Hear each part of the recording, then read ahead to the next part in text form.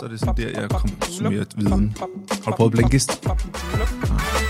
Det er sgu godt. Ja. Du betaler lidt for det, ikke? Jo, men altså, det er $80 om året. Og så hvis du, hvis du dividerer det med 12, ikke, så er det...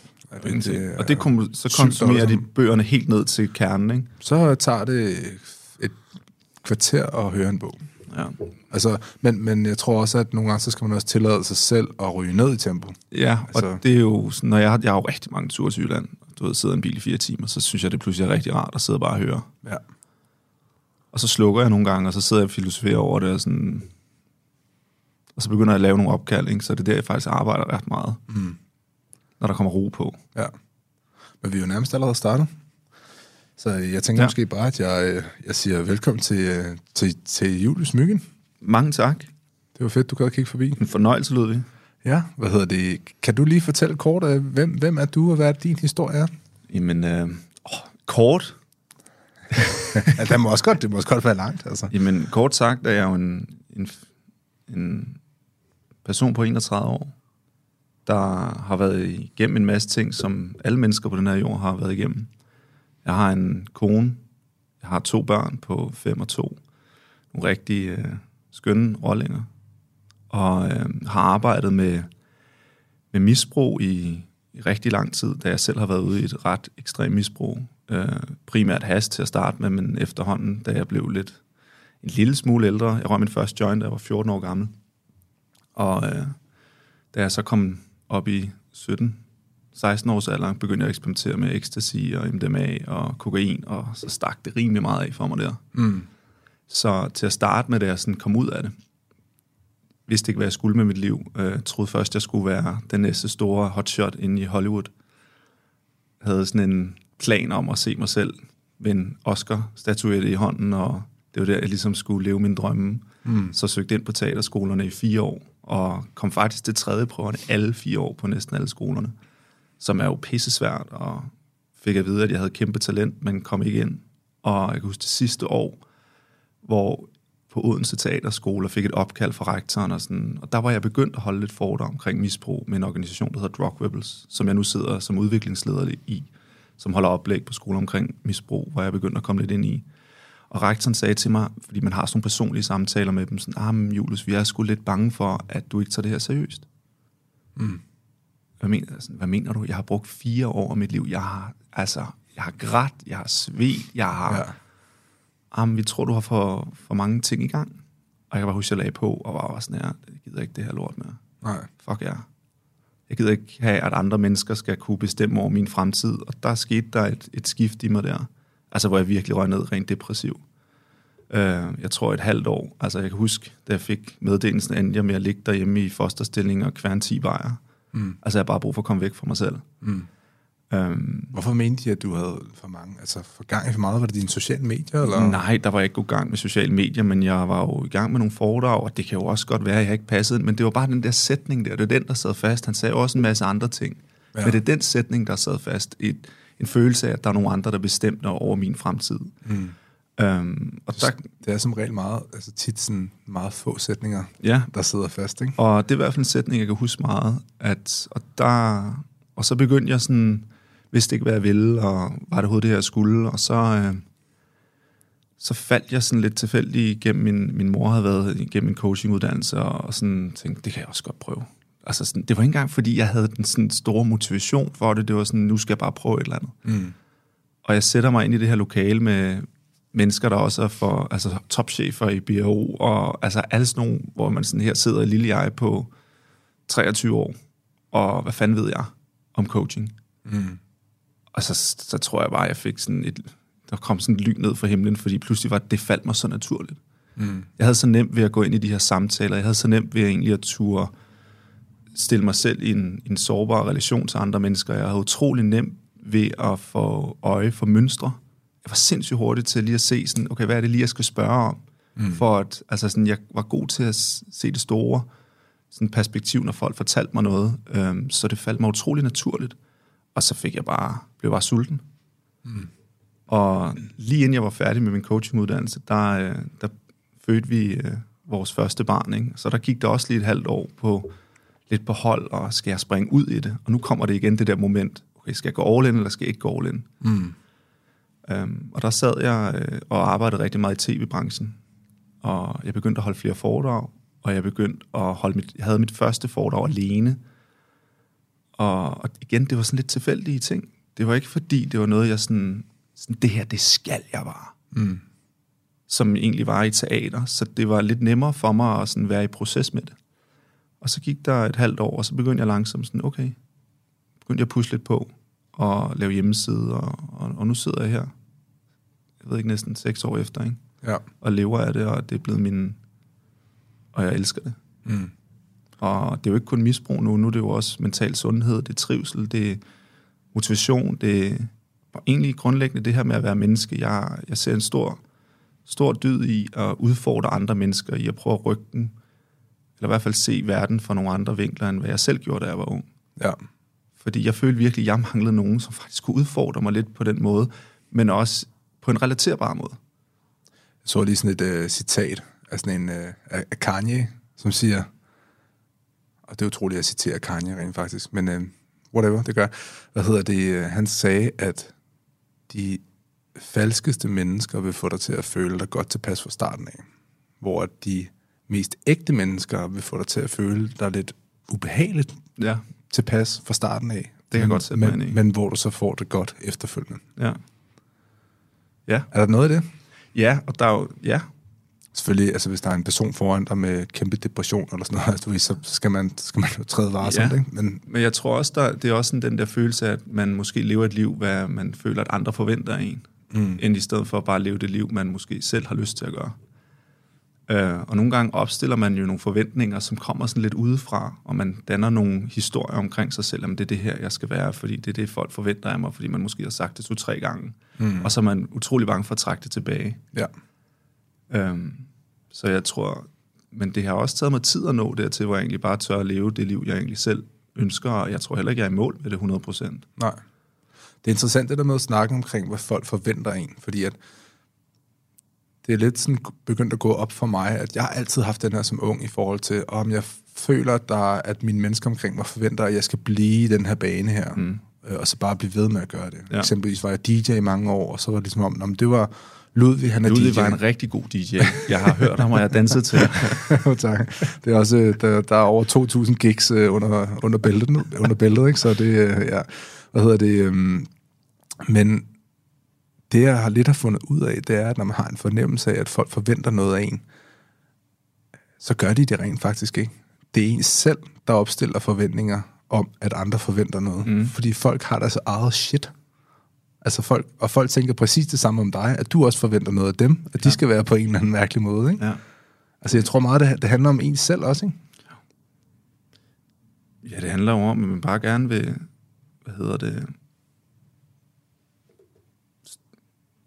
hvad skal man sige? Du vil gerne gøre det godt, jo. Man vil bare gerne blive noget. Ja. Vi vil gerne være noget, vi vil gerne være, og det er måske hårdt at bruge det ord, men jeg tror, rigtig mange mennesker stræber jo efter at være ekstraordinære. Fordi det er der, vi egentlig får en følelse af, at vi er noget værd. At når vi kan give noget, når vi kan bidrage med et eller andet, og vi kan tage, altså hvis vi skal tage det helt store perspektiv i forhold til, når vi snakker reality. Altså sådan, kan du huske, da Paradise kom ud? Ja. Altså det var jo det første, sådan, jeg kan huske det som det første gang, hvor der var rigtig mange mennesker, der blev så sultne for at være populære på en anden måde, og hvor du virkelig ret hurtigt kunne få en essens af, at hey, se mig, hør mig. Og det er jo ikke, fordi de havde, det er ikke generaliserende, men det er jo ikke, fordi de havde et eller andet, noget vigtigt at kunne give den her menneskelighed, udover at være underholdende.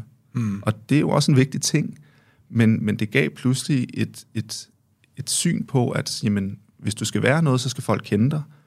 Du skal i hvert fald være eksponeret. Du skal blive set og hørt. Og det er lidt lige meget, hvad du egentlig snakker om. Du skal i hvert fald bare blive genkendt. Og det skabte jo et kæmpe reality boom, hvor at, jamen, for at føle værdi i det her samfund, jamen, så skal du, altså, og der var der altså ikke sociale medier så meget boomet der endnu, tror jeg. Nej. Men så var du noget. Ja. Så Instagram og Facebook og alle de her ting, ligesom og TikTok kommet ind over, og nu er det jo også bare den næste kavalkade af reality boom. Jamen, jo flere følgere, jo flere ting, du ligesom kan vise, du kan, jamen, jo mere vigtig er du, og mere værdi føler du. Problemet er bare med det, at når du så sidder derhjemme alene, jamen, føler du så den værdi? Og det er noget, jeg virkelig har været i. Det har været hårdt selv for mig. For til at starte med havde jeg jo også det på samme måde, at sådan, jamen, jeg skal have alle til at kunne lide mig og synes, at jeg er virkelig fed, og det, jeg snakker om, det er bare, det er shit. Og det drænede mig. Det drænede mig utrolig meget, så jeg har været utrolig meget proces, og stadig den dag i dag arbejder jeg med mig selv, jeg ved ikke hvor meget. Og fra mit første foredrag til nu, da jeg gik af scenen sådan, de første par gange, så var jeg jo ret sulten på for at få en eller anden form for anerkendelse. Sådan, hvad synes I? Hvad tænker I? Og når jeg satte mod i bilen, så var det jo meget omkring, jamen, hvad havde de sagt? Hvor nu er jeg kan jeg sætte mod i bilen, og folk har sagt, det er helt fantastisk, og jeg tager det der til mig, men egentlig ikke så meget. Det er mere, hvordan den følelse, jeg sidder tilbage med selv. Hvad synes du selv, Julius? Ja. Var det her, leverede du noget, du selv er stolt over?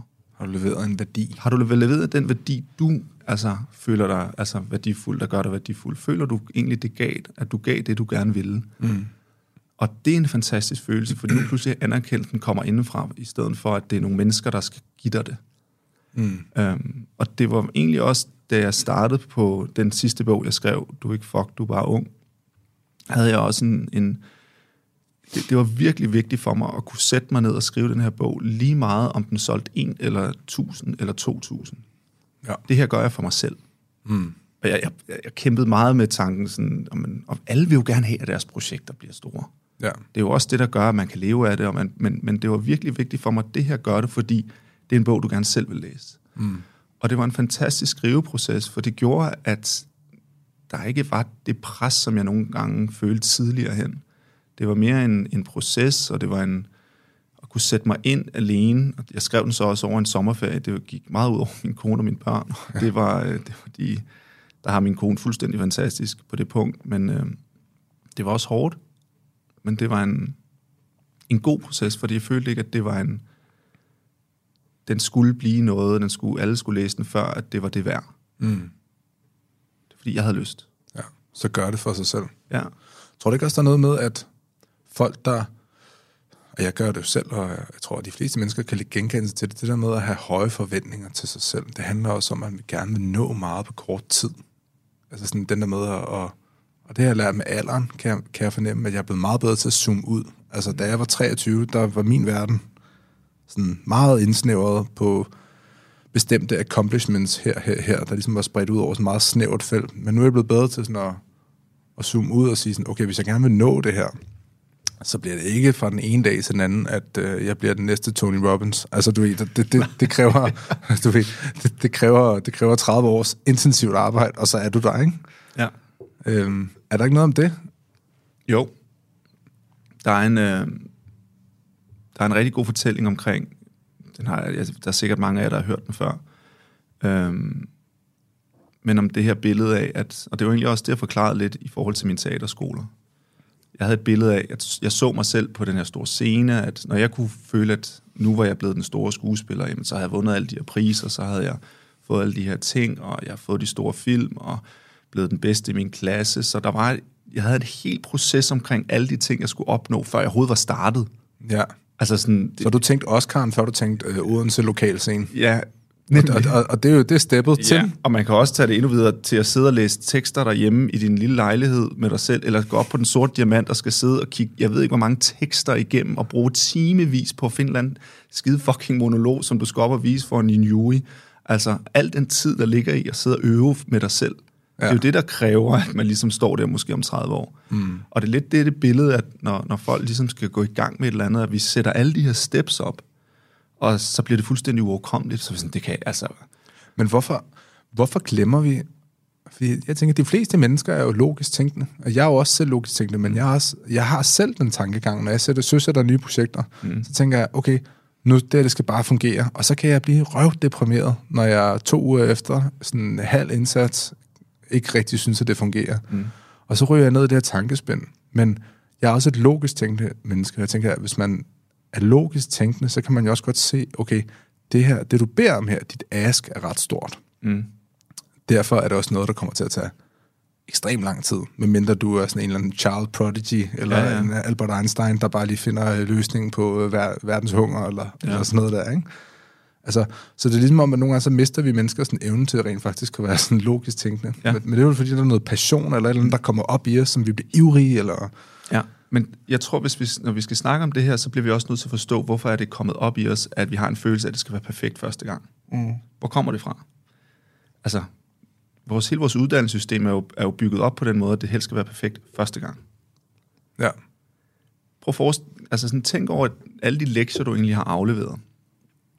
Og når du får at vide et eller andet feedback. Hvor meget arbejder egentlig det med i timen? Ja, det gør man jo. Det har man jo aldrig gjort, jo. Nej. Det er sådan, du får noget feedback, det her, det skal du tænke over.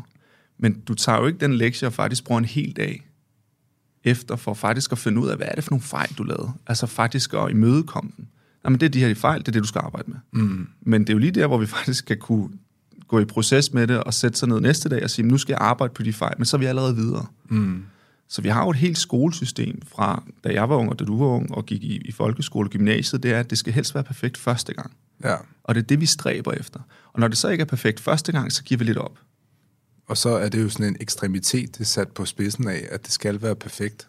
Så når man finder ud af, at det ikke er perfekt, så kaster det en emotionel respons af sig, som er negativ. Og så mister vi motivationen. Ja. Fordi, jamen, nu fik jeg at vide, at det ikke var godt nok. Jo, der er noget, jeg skal arbejde på, men vi er allerede videre til næste projekt. Det er vel også noget med, hvordan man anskuer. Jeg har haft sådan en tanke her de sidste par dage, at kritik, synes jeg, er sådan en kritik er en stresstest af din holdning eller valg. Så hvis nogen kritiserer dig, så det valg, jeg har truffet, ser jeg nærmest som sådan et hus, der står, bum, stort og flot, jeg har truffet det her valg, nu gør jeg det her. Når der så begynder at komme kritik ind, så kan jeg sige, okay, vil jeg lade det ryste grundvolden, eller hvor solidt er det hus, jeg har bygget rent faktisk, ikke? Og kritik kan jo også være en positiv ting. Altså det kan jo være, jamen, jeg træffer et valg, jeg får noget kritik, eller vælger en retning, jeg får noget kritik på den retning, jeg vælger. Det kan være, at den får mig til at nudge min retning 1 millimeter, så jeg rent faktisk ender et bedre sted, end hvad jeg har gjort før. Det kan også være, at den slet ikke påvirker den retning, jeg har valgt, fordi jeg godt kan se, at den kritik, jeg får, ikke giver nogen mening, og så gør, at jeg bliver reconfirmed i det valg, jeg har truffet. Men det kan også være, at kritikken rent faktisk gør, at jeg helt vælger at droppe den retning, jeg har taget, og jeg rent faktisk bliver reddet fra afgrunden. Kan du se det? Ja. Altså, der er sådan tre måder at anskue det på en eller anden mærkelig måde. Ja. Jeg ved ikke, om det giver mening. Men det er sådan, jeg tænker på kritik i øjeblikket, fordi så kan jeg tage det og bruge det til et eller andet. Så kan jeg tage kritikken og bruge det til et eller andet og sige, okay, men det var egentlig rent faktisk ret fedt, at du siger det her, men jeg er stadig stålsat på, at det er det rigtige, jeg har valgt, fordi jeg tænker anderledes over det. Det kan også være, at jeg siger, jamen, tak for kritikken. Jeg vil rent faktisk tage noget til overvejelse og ændre lidt i den proces, jeg er i gang med. Mange tak for det, ikke? Ja. Det er en god observation. Ja, altså, og jeg sådan, fordi jeg har sådan en tendens til, at hvis jeg bliver kritiseret, og jeg er meget passioneret omkring det, jeg bliver kritiseret med, eksempelvis podcasten her, ikke? Hvis der er nogen, der siger, men du har bare nogle dårlige holdninger, eller du stiller ikke kritiske nok spørgsmål, eller du snakker for meget om dig selv, du ved, folk, der randomly skriver ting på de sociale medier, så kan jeg have sådan en tendens til at være sådan, ved du hvad, og så bliver sådan aggressiv tilbage, nu skal du bare høre her, du kan sgu da bare lave din egen podcast, du vil sådan automatisk gå ind i de der spor der, ikke? Ja. Men sådan, hvordan man anskuer fejl, eller hvordan man anskuer kritik, tror jeg sådan er ret vigtigt, ikke? Ja. Hvordan man absorberer det. Jeg kan give dig et rigtig godt billede på det her.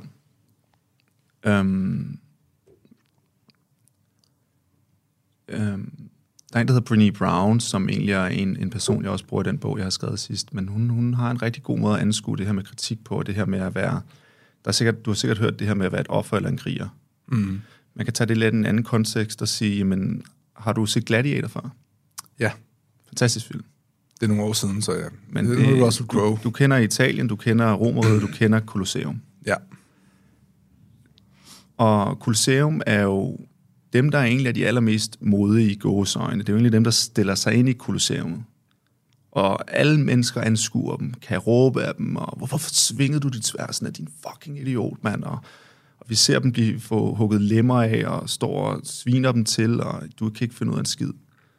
Og så er der jo selvfølgelig også nogen, som får hugget armen af, og alligevel hugger den anden mands hoved af, og han sejrer og det hele, og glory, og du er fantastisk.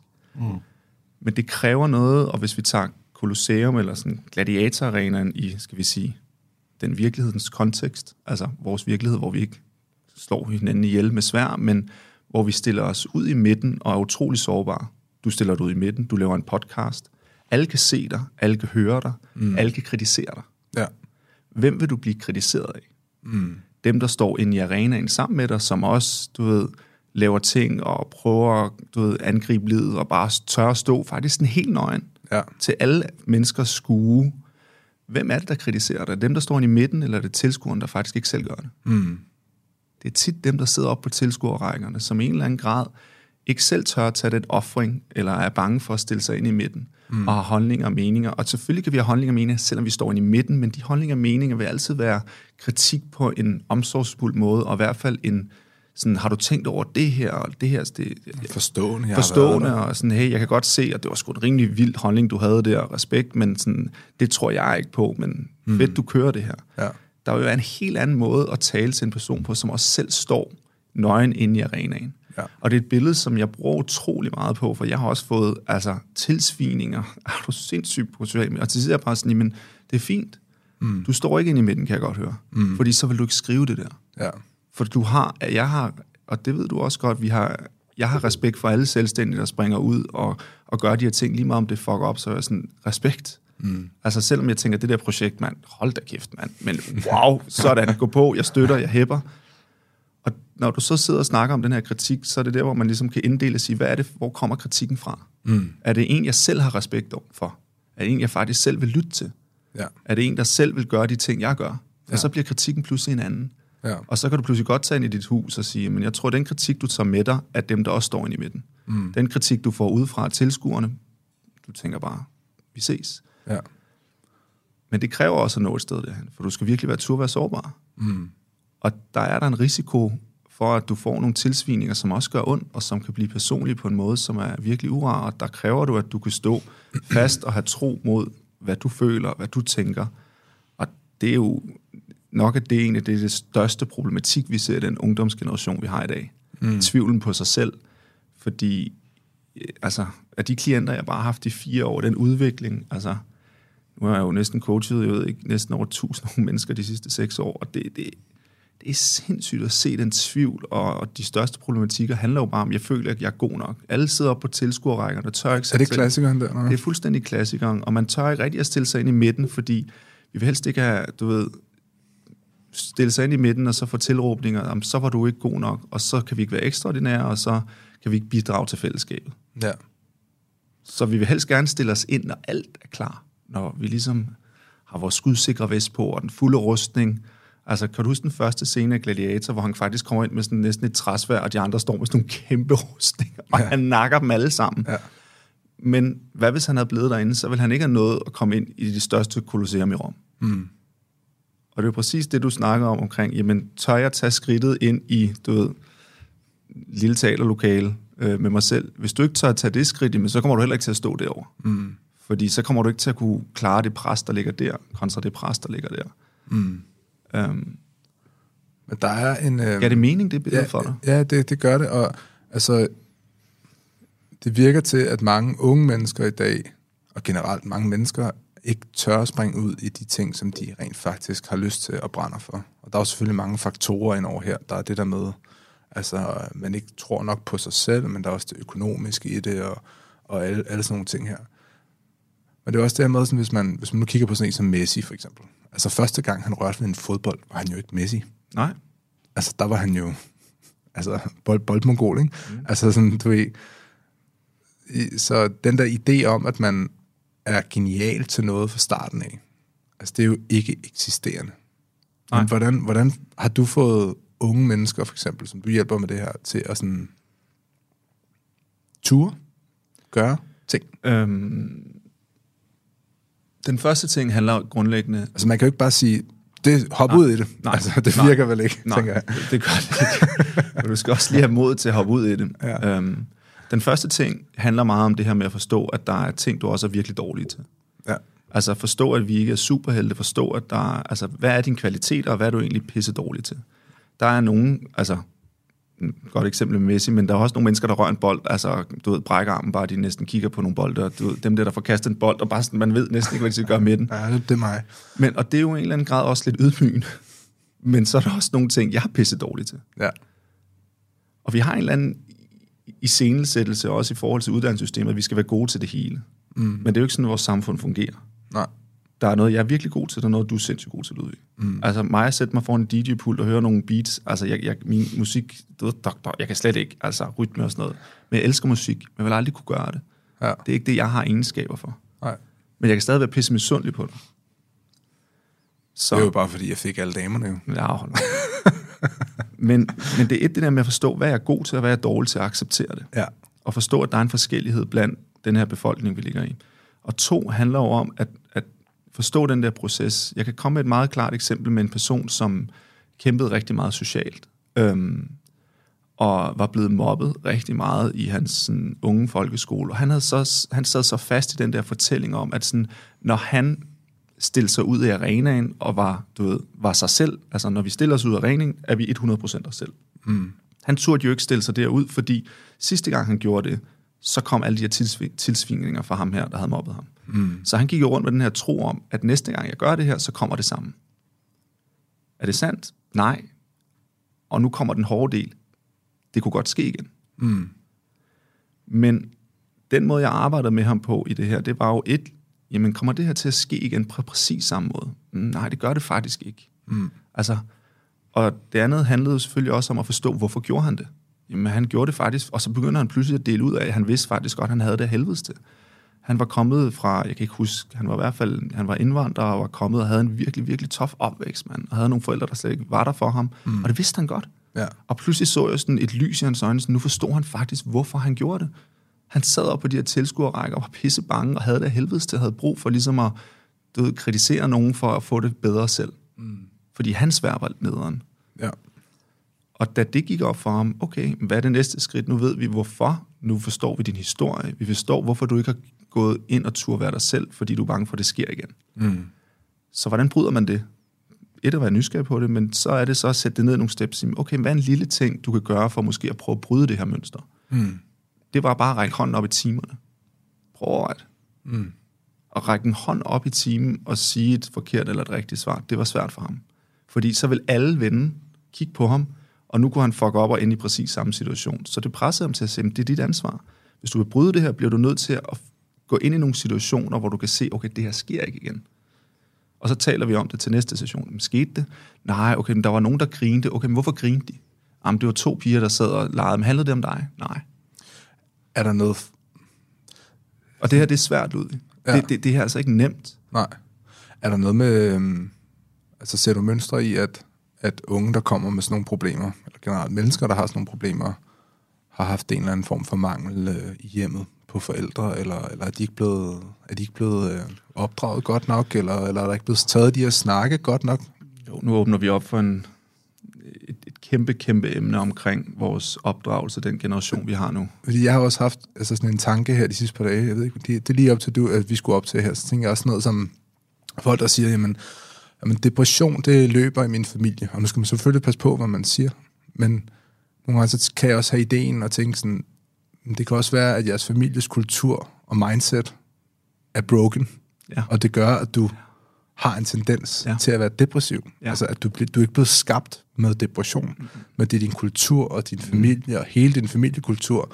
Vi taler kun om negative ting. Vi ved ikke, hvordan vi skal håndtere problemer og alt sådan noget her, ikke? Ja. At det gør, at mange mennesker bliver depressive. Altså nu er jeg jo ikke klinisk uddannet, så jeg skal jo ikke sidde men nu kan jeg give dig et rigtig godt eksempel. Vi skal selvfølgelig ikke generalisere, fordi depression og hvad hedder det, psykiske sygdomme kan godt ligge i arv. Ja, altså der er jo nogen, der er født med en hjerne, der kemisk ser anderledes ud. Bum. Ikke? Og sådan er det. Jeg går selv til psykiater, jeg har selv ADHD, og det er fordi, jeg har haft nogle bedsteforældre, så faktisk også har været på, haft bipolar lidelser, så jeg har måske nogle af de her ting. Det har jeg også selv. Eller jeg har lige haft en snak med Manus og Ren, og jeg har bestilt tid til psykiater også for at blive udredt. Sådan. Ja. og måske lige for at sige det her med ADHD og bipolare lidelser, jeg synes det, eller hvad det er, psykiske lidelser, er det utrolig vigtigt at tænke vores hjerne som en muskel. Altså, der er bare nogen har lange muskelfibre, nogle har korte muskelfibre, nogle kan træne med en vægt 3 gange, og så pludselig er de kæmpestore. Det er præcis samme måde, vores hjerne fungerer. Altså, den har nogle nervebaner, der er nogen, der har lidt kortere nervebaner, nogen, der har bedre til at køre nogle signaler frem og tilbage nogle steder, så det er jo ikke, fordi der er noget galt med os. Vi har bare en hjerne, der ser lidt anderledes ud end nogle andres. Og dem, der har en anden hjerne, har måske en kort muskel og har svært ved at blive stor og stærk på nogle andre måder. Ja. Men for at tage et godt eksempel til det, du sagde før omkring opdragelse og sådan nogle ting. Jeg kan give dig et rigtig godt eksempel. Da jeg mødte min nuværende kone tilbage i, da jeg var helt ung og sprød, da jeg var, jeg tror, omkring 21-22, der var der sådan en tendens til, at når jeg var syg, eller når jeg var træt sådan om morgenen, så, altså, nu kan vi godt være lidt generaliserende omkring mænd og sygdom, men sådan, så lå jeg i sengen hele dagen. Og det er jo videnskabeligt bevist. Vi har det jo rent faktisk. Ja, og det er fair nok. Ja. Det er helt fair, og min kone er sådan her, altså hun kunne selv med 39 feber, nu op og ride og ud af sted, og kom nu, tag dig nu sammen. Og jeg var sådan her, altså det er da synd for mig, altså det er da synd, altså jeg skal da ligge her, og nu kommer der opdragelsesdelen. Jeg har jo haft en mor, som hver gang jeg var syg, bliv hjemme. Du ved, det skal ikke være for hårdt. Du ved, du skal passe på dig selv, og det er jo omsorg og kærlighed. Jeg har haft en meget, meget omsorgsfuld mor, og det er der jo nogle børn, der ikke er vokset op med. Og min kone Stine har haft en mor, der bare sådan, du ved, sådan konge om aftenen, du ved, eller konge om aftenen, konge om dagen. Ja. Du ved, hvis du går i byen til lort, så er du op kl. 8. Der er no bullshit. Og jeg kan huske, da jeg mødte det var sådan en opdragelsesværdi, som jeg slet ikke. Og nu har jeg totalt konverteret ind til hendes, fordi jeg kan faktisk godt lide det. Og det hjælper mig faktisk også som selvstændig. Altså nu har jeg har fandme holdt foredrag med næsten 39,8 i feber, og jeg har holdt 2 foredrag, og der var ikke noget brok. Det var sådan er det. Der er ikke noget at gøre. Altså jeg skal nok overleve. Og det har virkelig vendt min mentalitet til at sige, at jeg dør ikke af feber. Jeg kan tage noget Panodil Hot, og jeg skal nok komme igennem det. Hvis jeg finder roen i det, og trækker vejret i det. Og det er virkelig sådan en opdragelsesting, hvor jeg kunne se, at der er en forskel på hende og jeg, hvor jeg så har sådan spottet det mønster. Okay, jeg har faktisk optaget et mønster fra mine forældre, som jeg egentlig ikke føler, jeg kan bruge til så meget. Jeg vil hellere have det, hun har. Okay, men så skal jeg jo gå ind i det og prøve at presse mig selv og sige, op med dig, kom i gang. Og jeg græder da lidt nogle gange, fordi hun kan stå op, jeg ved ikke, hvor tidligt jeg har brug for mindre søvn, end jeg har, så selvfølgelig er der lidt brok en gang imellem. Men det er bare et meget interessant synspunkt. Hvis man ikke bliver en bedre forælder, end ens egne forældre var, det ville jo også være kedeligt. Og derfor er det jo så vigtigt at kunne være åben for, når du bliver udfordret på nogle af dine, hvad skal man sige, værdier, du har fået med fra dine forældre af. Og det bliver du især udfordret, når du møder din første kæreste, du er sammen med nogle år. Altså, fordi der kommer virkelig nogle spændinger omkring det. Ja. Hvad er rigtigt og hvad er forkert? Tag dig sammen eller ikke tag dig sammen? Og i forhold til den generation, vi ser her i dag, er det jeg kan bruge ordet grit. Jeg ved ikke, hvis man skal overføre det til dansk, er det sådan gå på mod. Vi har ikke det samme. Vores ungdom har ikke det der gå på mod. Nu er jeg meget generaliserende selvfølgelig. Der er selvfølgelig rigtig mange unge, der har det her gå på mod, men vi har haft en opvækst. Det er jo ikke, fordi vi har haft en curlingkultur, det har vi. Men altså, jeg har hørt historier om folk, der er kommet ned med lasagne ned på Roskilde Festival, ikke? Der mangler et gå på mod for vores ungdom. Og ture at stå op for sig selv, og ture bare at gøre det, og ture stille sig ind i midten, og blive kritiseret, og stå op for sig selv. Men det er jo den her rotation, man ser, altså i generationer, ikke? Den der klassiske sag med hard times makes tough men, og så er det tough men makes easy times, og easy times makes soft men, and soft men makes hard times. Og så er vi tilbage igen, ikke? Men der er jo aldrig lavet så mange coachingbøger de sidste årtier, eller sidste her årti, og der er heller aldrig lavet så mange opdragelsesbøger. Nej. Det er helt sindssygt. Ja.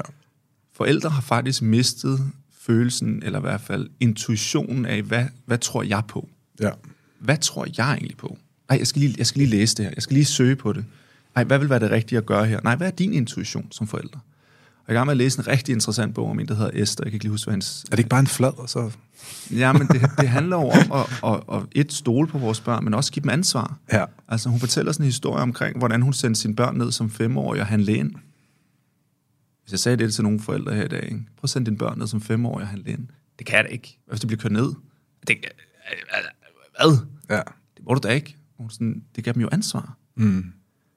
Og hun fortæller en historie om, hvor hun skulle købe nogle sine børn skulle have nogle skolebøger, hvor hun sætter dem af foran en eller anden Tesco, eller sådan. Gav dem, kontanterne og sagde, og listen havde de snakket om i bilen, hvad skulle de have, og havde skrevet det ned på en liste, værsgo, og så ventede hun ude foran. Mm. Kom de ud med det, de skulle? Ja. Mm. Tog det lidt lang tid? Ja. Men hvad tror du, hun mødte med hendes børn, da de kom ud? En stolthed. En stolthed, et ansvar, og havde deres lille små bøger i posen. Tror du, de passer på de ting? Er du sindssyg, mand? For nu er det pludselig deres, og ikke noget, der bare blev købt til dem. Mm. Og det er jo et ansvar, som jeg ser desværre rigtig mange forældre, de prøver lidt, og det skal være så nemt som muligt, og jeg siger heller ikke, det her det er nemt, og det er i hvert fald noget, jeg virkelig selv tænker over med mine egne børn. Altså sådan, prøv at gøre det selv. Om vandkanden smadrer, så må den smadre. Hælde det vand op, og det ryger vand ud over det hele. Og jeg er ikke perfekt til det her, for nogle gange skal det også gå hurtigt, og nogle gange er man også lidt, nu skal vi ud af døren, og det er også fair nok. Ja. Men prøv at tænke de der processer, sådan nogle gange, prøv at se, hvordan kan jeg give mine børn noget ansvar, så de kan få en følelse af, at de er gode nok, som den de er, og at de faktisk kan noget, og bidrage med noget selv. Mm. Det er det, vi virkelig mangler, eller i hvert fald, jeg kan se en tendens og et mønster i fra den generation, vi har nu. Mm. De er ikke så intuitive og tror ikke på det, de kan, er godt nok. For de aldrig har prøvet det. Men altså, os voksne er jo også... Jeg havde Niels Overgaard inde til en snak. Og snakke om stoicisme og sådan noget. Stoicisme, det må du lige hjælpe mig lidt med der. Det er gamle græske filosofi. Okay. Om måden at anskue livet på. Ja. Han har skrevet en bog, der hedder Det hele handler ikke om dig. Den skal du læse. Mm. Hvad hedder det... Og han snakker jo blandt andet om den her observation med, at det er mærkeligt, at vi altid skal have det varmt og behageligt. Ja. At vi altid skal... Han sagde et godt eksempel på, det var møderne, der står på legepladsen i de her kæmpe dynejakker, hvor de sådan, man nærmest ikke kan se deres ansigt, og de bare står og har det sådan helt varmt og lækkert, ikke? Deres lille Emery's kaffe og... ja, du ved, den klassiske stereotype forestilling. Ja, ja. Men det er der vel også noget i, at vi... Altså sådan, vi har det ikke ubehageligt nok som mennesker. Vi skal have det lidt mere ubehageligt, måske. Mm. Men det er spot on, det du siger, og det er lige ned i det, jeg egentlig sidder og fortæller om før, at vi prøver at tage det ubehag væk fra vores børn. Mm. De skal helst ikke have det hårdt, de skal helst ikke have det svært, de må helst ikke fejle, fordi vi vil jo gerne have, at de får det, og det er jo kærlighed. Vi vil gerne have, at vores børn får det bedste liv nogensinde. Mm. Det vil jeg også for mine børn. Men hvad hvis jeg pakker dem for meget ind, og faktisk ikke lader dem møde de her ubehageligheder? Hvad så, når de møder dem alene? Ja. Ja, det vil man jo helst ikke have, vel? Som forældre. Fordi når du møder dem alene, hvad gør du så? Hvad er din første reaktion? Au, nej, det er hårdt, det kan jeg ikke, jeg har fejlet. Jeg må lægge mig ned. Og der har vi jo så ikke lært vores børn det her gå på mod grit. Mm. Og det kræver, at vi giver dem noget ubehag. At vi lader dem slå sig, vi lader dem prøve ting, som kan fejle af helvedes til, men snakker om det. Ja. Lad dem gå ind i en butik og købe noget, og de kommer ud med det stik modsatte. Sådan, det var da ikke det, vi aftalte. Ja. Hvad kan vi gøre ved det?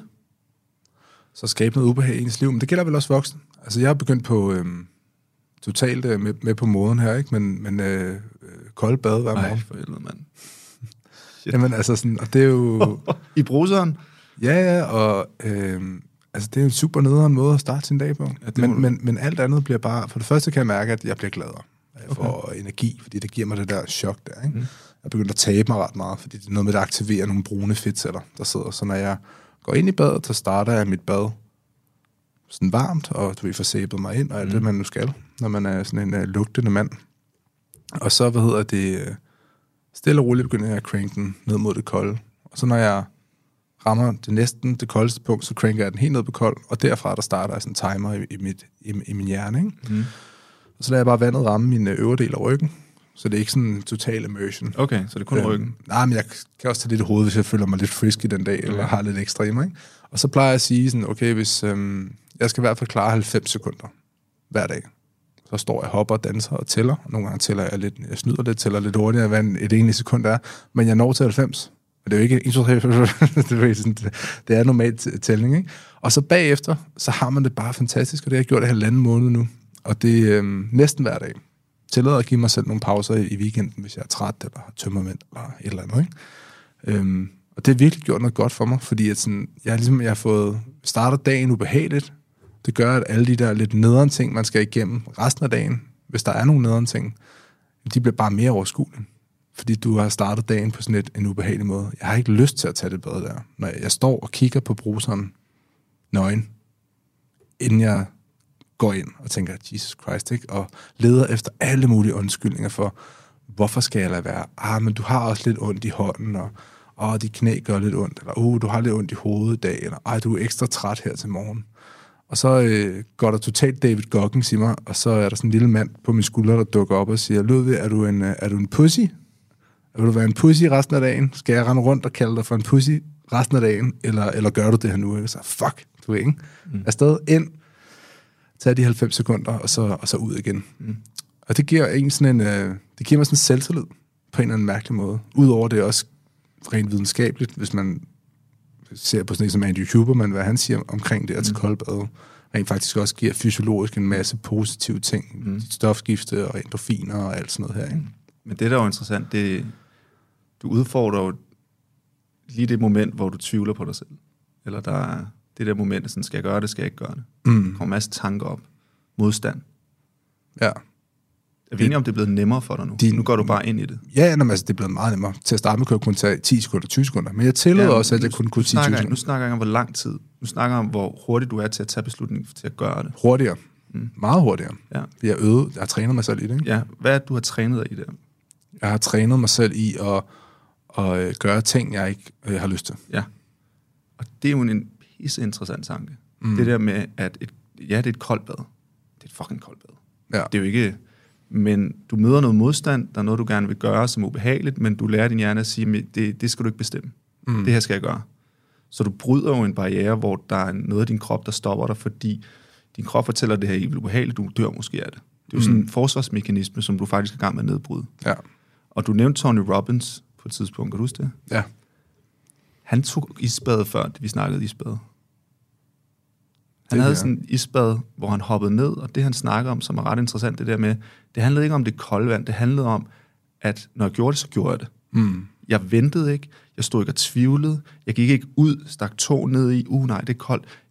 Når jeg tog beslutningen, så gik jeg ud, hoppede ned, bum, og videre. Ja. Det handlede simpelthen om at bryde den barriere omkring, og ikke at stoppe mig selv op, når jeg begyndte at tvivle på, at nu kommer der noget ubehageligt. Det var bare at gøre det, tage springet. Ja. Det synes jeg jo er vildt interessant, når vi snakker om koldbad. Ja, men også, at det har noget, altså rent fysisk har jeg rent faktisk kunne se en forskel.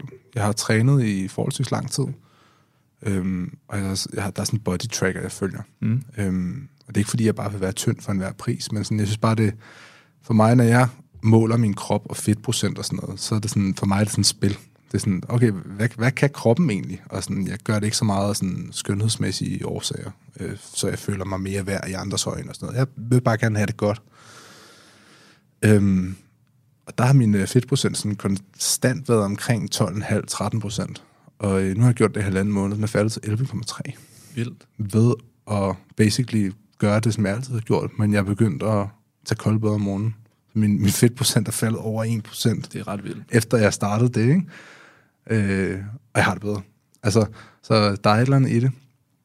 Men jeg tror også, at nu er jeg jo sådan, kan jeg mærke, så nu er jeg begyndt at gøre ting, der sådan er mere sådan lidt ubehagelige ting, jeg ikke har lyst til. Nu går jeg lidt og leder efter, okay, hvad så er det næste? Fordi at på et tidspunkt, så vender man sig jo også til at gøre de ubehagelige ting. Ja. Og så skal man jo presse sig selv og sige, hvad så next step herfra, ikke? Tænker man, gør du ting selv, som, altså, hvor du tvinger dig selv til at gøre ubehagelige ting? Nej, det gør jeg ikke. Ikke sådan med det eksempel, du kommer der med et koldt bad. Jeg træner hver anden dag.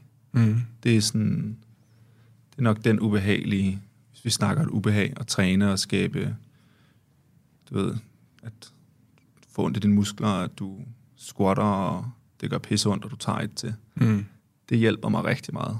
Men det er for mig en måde at rense ud i mit hoved. Ja. Min hjerne går rigtig stærkt og kører rigtig mange ting, og det er egentlig det sted, jeg kan slappe af og trække vejret. Og have fokus på én ting, og ikke 6.000 milliarder andre ting. Så det giver mig ro, og det er jo måske min måde at lave ubehag på. Men jeg jeg er ikke en person, som sådan, har lyst til at stille mig ind under et koldt bad for at udfordre, eller i hvert fald føle, at jeg kan. Det er jeg ikke. Nej. Det kan være, at jeg kommer der på et tidspunkt. Det er ikke noget, jeg har haft motivation til, eller haft lyst til, eller vil sige mig noget lige nu. Selvom du siger alle de her gode benefits. Hvad med sådan generelt sådan helse og fitness og sådan noget? Har du nogen sådan tanker omkring det? Altså i forhold til mindset, det her med at hjælpe mennesker? Ja. Altså, er det en del af det? Eller? Det er det. 100%. 100%. Vi kan ikke... Altså hvis vi gerne vil yde som mennesker, tror jeg i hvert fald på, og i hvert fald hvad jeg observerer også især i mig selv, men de mennesker omkring mig, det er, at når du har en stærk krop, har du også et stærkere mental. Det har du. Og det handler jo igen om at kunne få dopamin op i dit hoved, være frisk og føle dig stærk. Og det er jo ikke, fordi du skal op og træne 3 timer, men bare det at løfte vægte som mand, eller for den sags skyld kvinde, giver dig en følelse af kropbevidsthed og en styrke. Ja. Og også et reset. Fordi det, der sker, når vi begynder bare at låse os ned i vores arbejde og køre 180 i timen, vi kan ikke tænke kreativt, vi har aldrig de her åndehuller. Og alt begynder pludselig at handle om arbejde og opnå et eller andet mål, i stedet for også lige at søge ind og mærke sig selv. Ja. Så hvis jeg ikke havde min træning, så ville jeg have mange flere udbrud, jeg ville være vredere, jeg ville være mere stresset. Jeg kan jo have en arbejdsdag fra 8 om morgenen til nogle gange, hvis jeg har et oplæg til klokken 7 om aftenen, og så komme hjem og være fuldstændig smadret. Og det eneste, jeg har i mit hoved, det er, at nu skal jeg ned og træne. Nu skal jeg lige absorbere alt, hvad jeg har fået ind, ned og træne. Fordi når jeg sætter mig i min sofa, så sidder min krop. Ja. Man er sådan helt... jeg er egentlig helt vildt udmattet. Men og lige at gå ned og træne og faktisk komme ned i min krop, så sover jeg som en sten. Så det hjælper mig, og når jeg arbejder med mennesker, men det er nok noget af det sværeste at motivere folk til at gå en tur. Ja.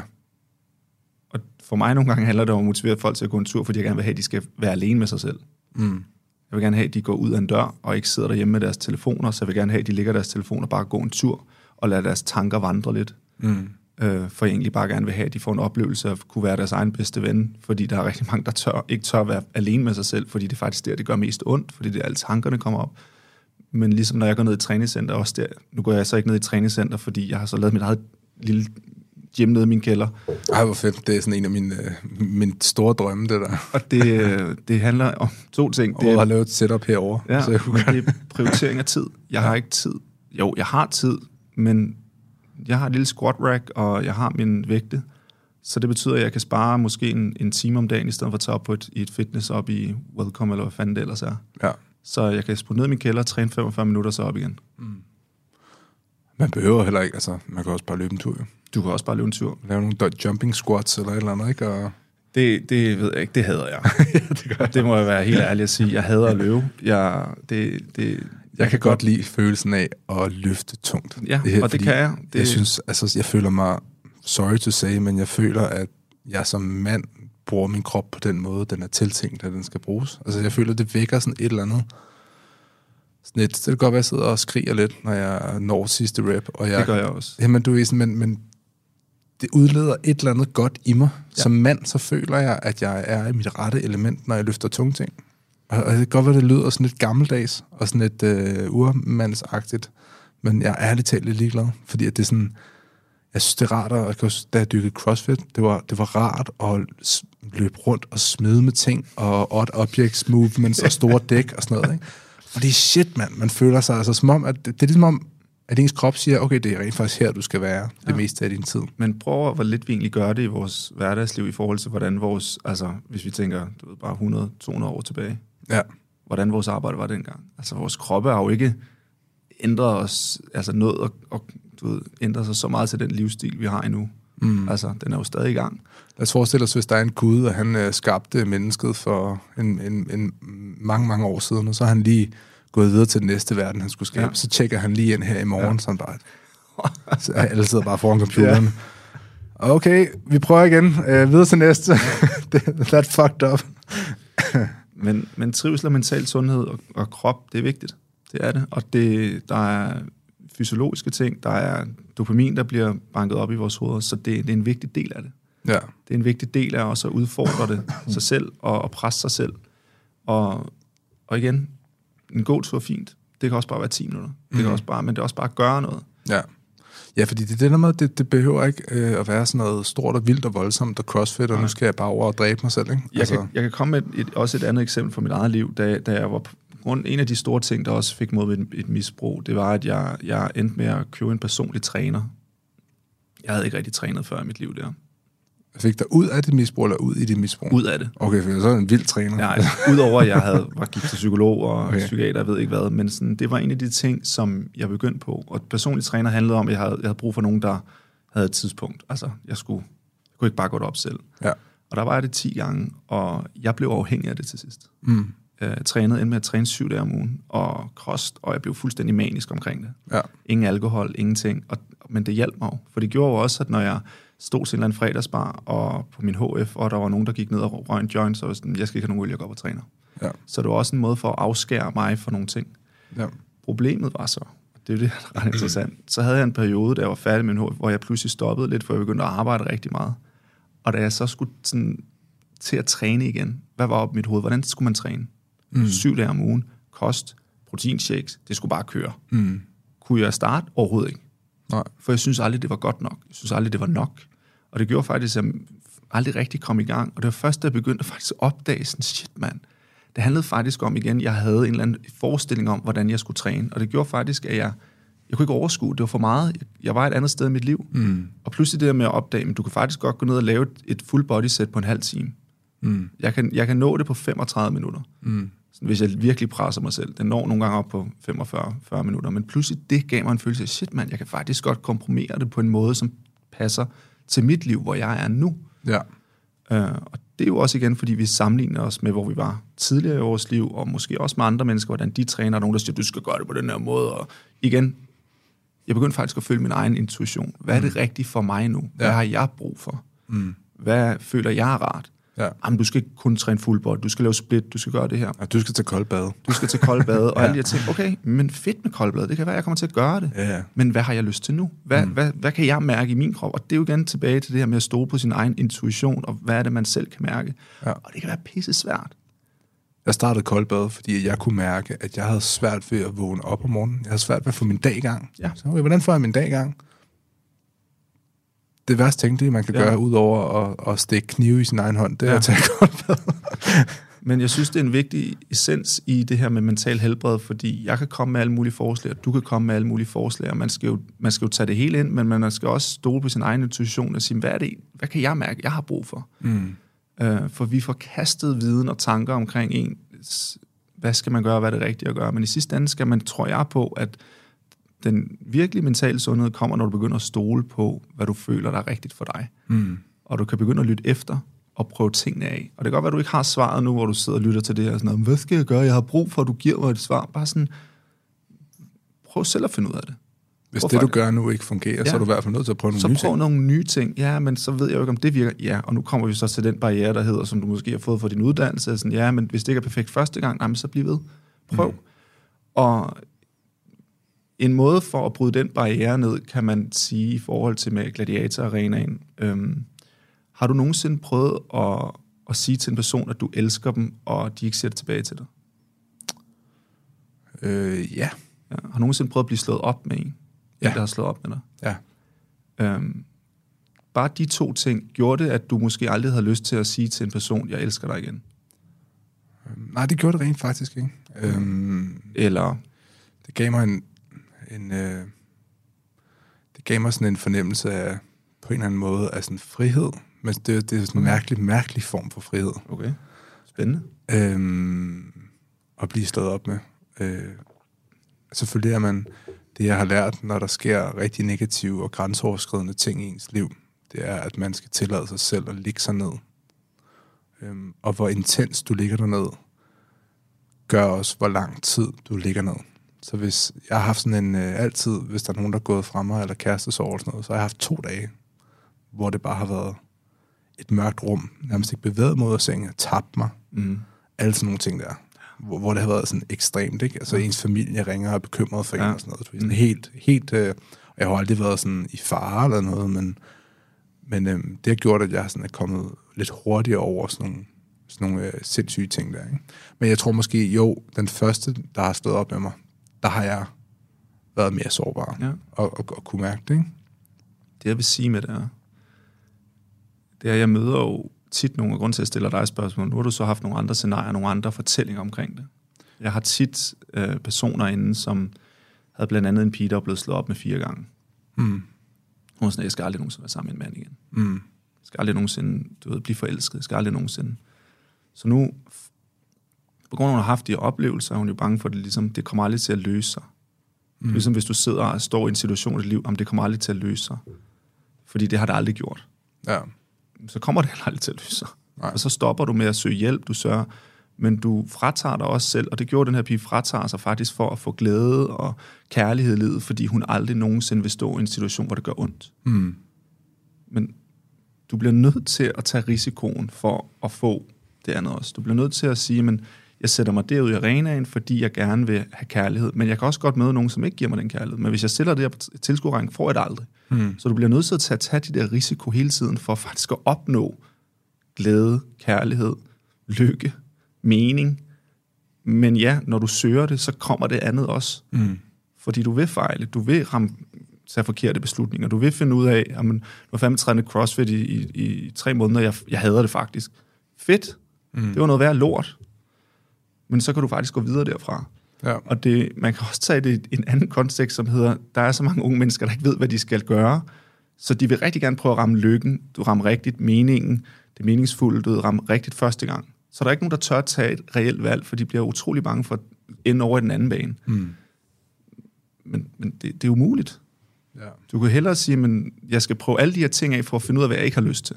Jeg skal prøve alle de her kvinder eller mænd af, for at finde ud af, hvad har jeg ikke lyst til. Jeg skal prøve alle de her mærkelige idéer, for at finde ud af, hvad er egentlig det, jeg skal bruge resten af mit liv på. Jeg skal, mit eget eksempel, lægge de mest mærkelige julekalendere videoer op for 3 år siden, og bruge, jeg ved ikke, hvor mange penge for at finde ud af, okay, det har jeg faktisk ikke lyst til. Nej. Så det gør jeg ikke igen. Altså, ja. Gå ind og se på min Instagram. Jeg synes selv, det var meget sjovt. Det var rigtig sjovt, men jeg fik ikke rigtig noget ud af det. Jeg vidste, hvorfor gjorde jeg det egentlig? Jeg havde bare lyst til at være sjov. Jeg havde virkelig bare sådan en intuition. Jeg havde lyst til at være lidt funny, fordi jeg kan godt lide at være sjov. Ja. Det er et godt sted for mig, men det gav mig ikke noget på den lange bane. Det var sjovt at lave. Videre, det skal jeg ikke gøre igen. Ja, okay. Det var en risiko. Jeg brugte en masse penge. Det var sjovt. Videre, det gør jeg ikke igen. Ja. Og et andet eksempel, da jeg var på vej ud af mit misbrug, jeg var igennem, og det her er faktisk noget, der skræmmer mig ret meget, og som jeg tit tænker tilbage på. Jeg var igennem, jeg tror, 5 psykologer, før jeg fandt den psykolog, der faktisk fik mig reelt ud af det. Ja. Prøv at forestille dig, hvis jeg var stoppet på den første, den anden, den tredje, den fjerde eller den 5. Ja, så... Ludvig, så ville jeg ikke have siddet her. Nej. Og det er et utroligt skræmmende billede af, at når vi føler, at der ikke er noget håb, og når vi egentlig giver op, og vi ikke føler, at vi får den hjælp til at få os igennem det her, det er det, der kan at gå på mod. Ja. Og det er det, der gør ondt, og det er det der, hvor vi lider, det er der, hvor al smerten opstår, og vi prøver at udskyde det, men i det sekund, vi ligesom bare bliver ved, så det er det, der er det helbredende. Og det kan være svært at forstå, når man står i situationen, men jeg kan love dig selv nu, jeg får helt ondt i maven at tænke tilbage på den situation, for jeg var så tæt på, bare sådan, fuck it, mand. Ja. Der er ikke nogen, der forstår mig, der er ikke nogen, der ser mig, der er ikke nogen, jeg var helt fucked. Det var jeg ikke. Jeg havde mange af de samme tanker, som største del af den generation, jeg var i, havde. Ja. Jeg troede bare, jeg var alene omkring det, for jeg har aldrig snakket med nogen af mine venner omkring det. Ja. Men der var bare en, der så mig og faktisk fik mig til at rykke på de ting, på en måde, jeg pludselig forstod. Og tage kontakt til nogen fra min folkeskole, og faktisk give udtryk for, hvorfor jeg havde gjort, som jeg havde gjort, og pludselig fandt jeg ud af, at han havde det på samme måde. Altså sådan, tænk, hvis jeg var ikke nået dertil. Og der sidder så mange mennesker, som giver op, og ikke føler, at der er nogen vej ud, og ja, jeg har været der utrolig mange gange. Bare under corona, mand. Den var også tof, som selvstændig.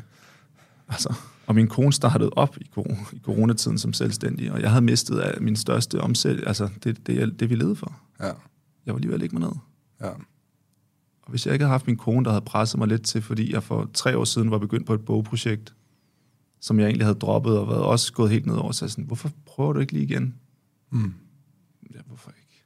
Ja. Der er ikke noget, nu har jeg ikke noget tab. Så kom min bog. Ja. Ud af en utrolig stor smerte, og det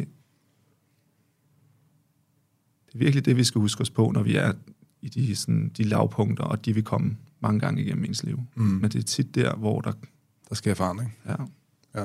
Og det er virkelig noget, jeg prøver at huske mig selv på, og virkelig bruger også det eksempel, sådan, da jeg kom ud af min misbrug, hver gang jeg virkelig har det svært. Eller ikke kan finde løsningerne, eller ved ikke, hvor jeg skal gå hen, og også i mit arbejde, også i mit kærlighedsliv, også i min relation til min kone, til mine børn. Og jeg er ikke perfekt. Nej. Men jeg stopper fandme aldrig med at arbejde på mig selv. Ja. Fordi så ved jeg godt, hvor jeg ender. Jeg tror, Julius, med det, så vil jeg sige tak, fordi du gad at kigge forbi. Det var en fornøjelse. Det var mega nice snak med dig. Jeg håber, du har lyst til at komme forbi en anden gang. Det gør jeg da godt. Fedt. Helt sikkert til den næste bog, eller et eller andet. Ja. Hvad den end kommer til at handle om endnu. Jeg gør mig en masse tanker. Koldbad. Ja, måske selv for det.